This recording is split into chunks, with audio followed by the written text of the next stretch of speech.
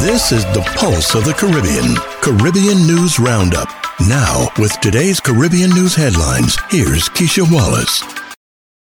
This podcast is brought to you by letstalkideas.org, your budget-friendly custom design firm in Diamond Key Marina, British Virgin Islands. Welcome to Pulse of the Caribbean, Caribbean News Roundup. Here's a look at some of our Caribbean headlines for today. U.S. Supreme Court gives Biden administration until July 29 to either embrace or oppose insular cases. U.S. to renew but not expand humanitarian protection for Venezuelans entering the United States. British Virgin Islands financial services sector lauded as most successful in Caribbean. Antigua, $200 million U.S. bond back on track. 2 Jamaican men plead guilty to U.S. international fraud scheme.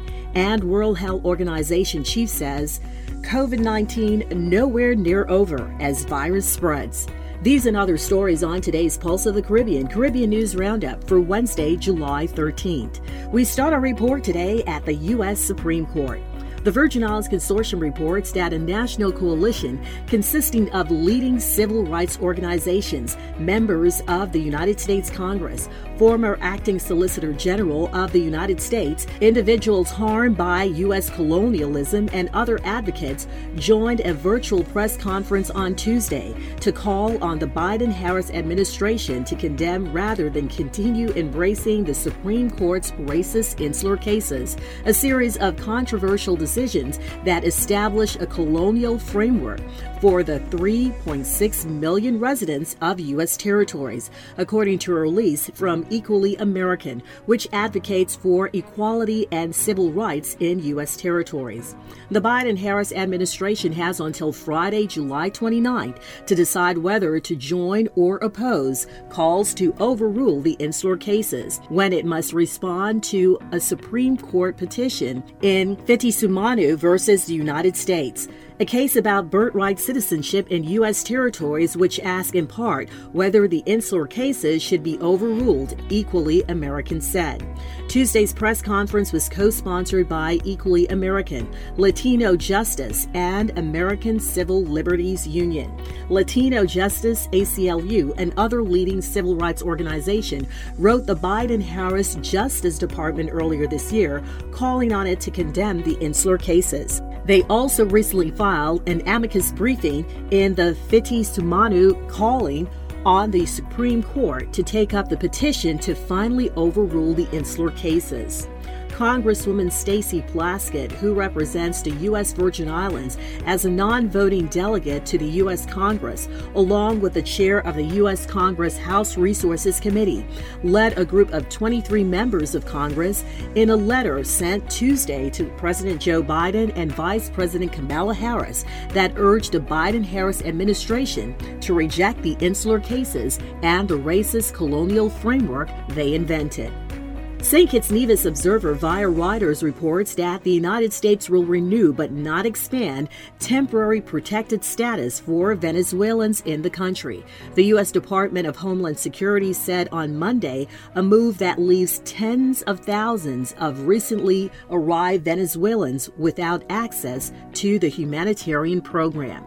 The Biden administration will offer an 18-month extension of temporary protected status for Venezuelans who were in the United States by March 8, 2021, but not allow more recent arrivals to enroll, says the Department of Homeland Security. The St. Kitts Nevis Observer also reports that a British resident who is stranded in Jamaica with her baby has been told by the UK Home Office the child cannot come to the UK because he has an established life on the Caribbean island. Tiffany Ellis, 28, has indefinite leave to remain in the UK, where she has lived since the age of 8. She gave birth to her son on April 30th last year in Jamaica and has been trying to return to the UK ever since. In a letter of the refusal of the baby's visa application, the UK Home Office officials say the decision is justified by the need to maintain an effective immigration and border control and will not have unjustifiable harsh consequences. They added that the baby's life can continue as it is now in Jamaica, with financial support from his mother in the UK. Tiffany's husband and the couple's older daughter are at the family's home in London, desperate to be reunited. Tiffany traveled from her home in London to Jamaica in January 2020 to get married. While waiting for paperwork to come through for her wedding, COVID broke out, and they had to extend their stay. They were finally able to get married on the island in August 2020. In September 2020, Tiffany became pregnant and was afflicted with constant vomiting, so severe she was unable to leave the house. Her condition worsened and she had to remain in Jamaica until after she gave birth. BVInews.com reports that the British Virgin Islands has been lauded as having the most successful financial services sector in the Caribbean. The territory received this praise from Dr. June Sumner of the United Nations Economic Commission for Latin America and the Caribbean. She currently serves as the Economic Commission for Latin America and the Caribbean's lead consultant, offering support to the territory as it establishes a national sustainable development plan. Dr. Sumer made the comment during her presentation on the territory's National Sustainable Development Plan to the financial services sector during BVI's Financial Breakfast Forum on June 30th. She described the input by the financial services sector as a critical part of the consultations necessary to ensure proper representation of the BVI's main economic pillar in drafting the National Sustainable Development Plan, a 15-year vision and roadmap for the territory. The BVI's Minister of Finance economist Emery Pemberton, who supported the presentation, said the National Sustainable Development Plan was being led by the government of the Virgin Islands and was integrated as part of the UN Sustainable Development Goals. The National Sustainable Development Plan process began in 2021 and has involved consultations with key sectors while examining the vision, national goals, national outcomes, implementation framework, monitoring and evaluation framework, and the way forward for the British Virgin Islands. The Jamaican Gleaner reports that the Antigua and Barbuda government says within a couple weeks it will have a new subscriber for a $200 million bond it was forced to withdraw from the international market earlier this year. Antigua and Barbuda's Prime Minister Gaston Brown told Parliament that he had not sought to deceive the population when he had earlier announced that the bond had been oversubscribed. The fact that we had a subscriber for the full amount and that there is yet another one that will be subscribing for the full $200 million would have suggested, Mr. Speaker, that we would have had at least two entities that would have covered twice the amount of the bonds that were issued, Brown said. Brown told legislators that the bond was initially withdrawn after the original subscriber, whom he did not name, had sought a higher interest rate. The funds were to be used for the construction of a hotel at Morris Bay. In the next couple of weeks, we should have a new subscriber with a better interest rate, he added. The St. Kitts Nevis Observer reports that two Jamaican men are facing up to 20 years in prison after confessing their involvement in an international telemarketing sweepstake fraud scheme that defrauded numerous elderly and vulnerable victims in the United States of more than $9 million. According to the court documents, Maurice Levy, 51, and Derek Levy, 54, both of Jamaica, admitted that between July 2008 and September 2016, they worked in call centers in Costa Rica that defrauded victims in the United States. The men admitted that they concealed their physical locations using voice over IP technology, which enabled them to give victims telephone numbers that, although bearing U.S. area codes, were actually answered at call centers in Costa Rica. Both men further admitted that they could call citizens in the United States, many of whom were elderly and vulnerable, and falsely claim that they had won a sweepstakes prize but were required to pay fees prior to the delivery of the prize. In truth, no such prizes existed. The U.S. Department of Justice said many victims sent tens of thousands of dollars to both men and their co-conspirators in response to these calls. They fraudulently obtained more than $9,400,000 from victims.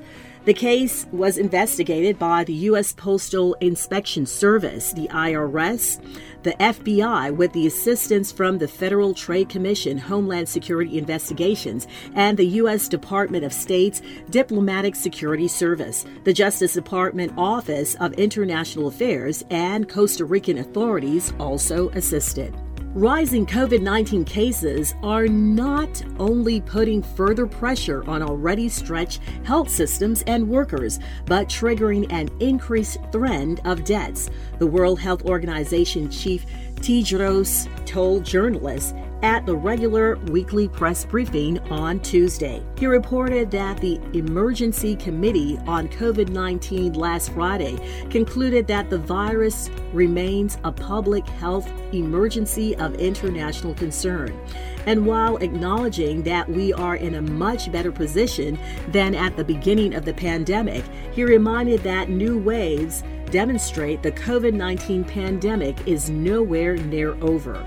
Tedros outlined interlinked challenges presented now by the virus, beginning with subvariants of Omicron, which continue to drive waves of cases, hospitalizations, and deaths globally. Tedros also pointed to diagnostics, treatments, and vaccines that are not being deployed effectively. The World Health Organization chief argued that we should not take for granted tools that have prevented infections, hospitalization, and deaths, and must continue to employ masking, improve ventilation, and testing and treatment protocols.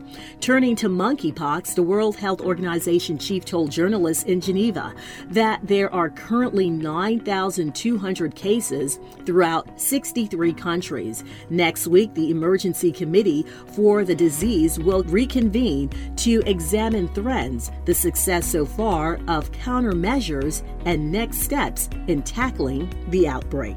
And finally, Jamaica Information Service reports that the government of Jamaica is taking steps to mitigate the effects of brown seaweed known as sargassum, a source of discomfort for fishers and swimmers who use some of the affected beaches. Speaking at a recent International Fishermen's Day conference in Clarendon, Jamaica's Chief Technical Director in the Ministry of Agriculture and Fisheries, Orville Palmer, said, "We have a project that we are looking at right now to see how we can put this resource to use."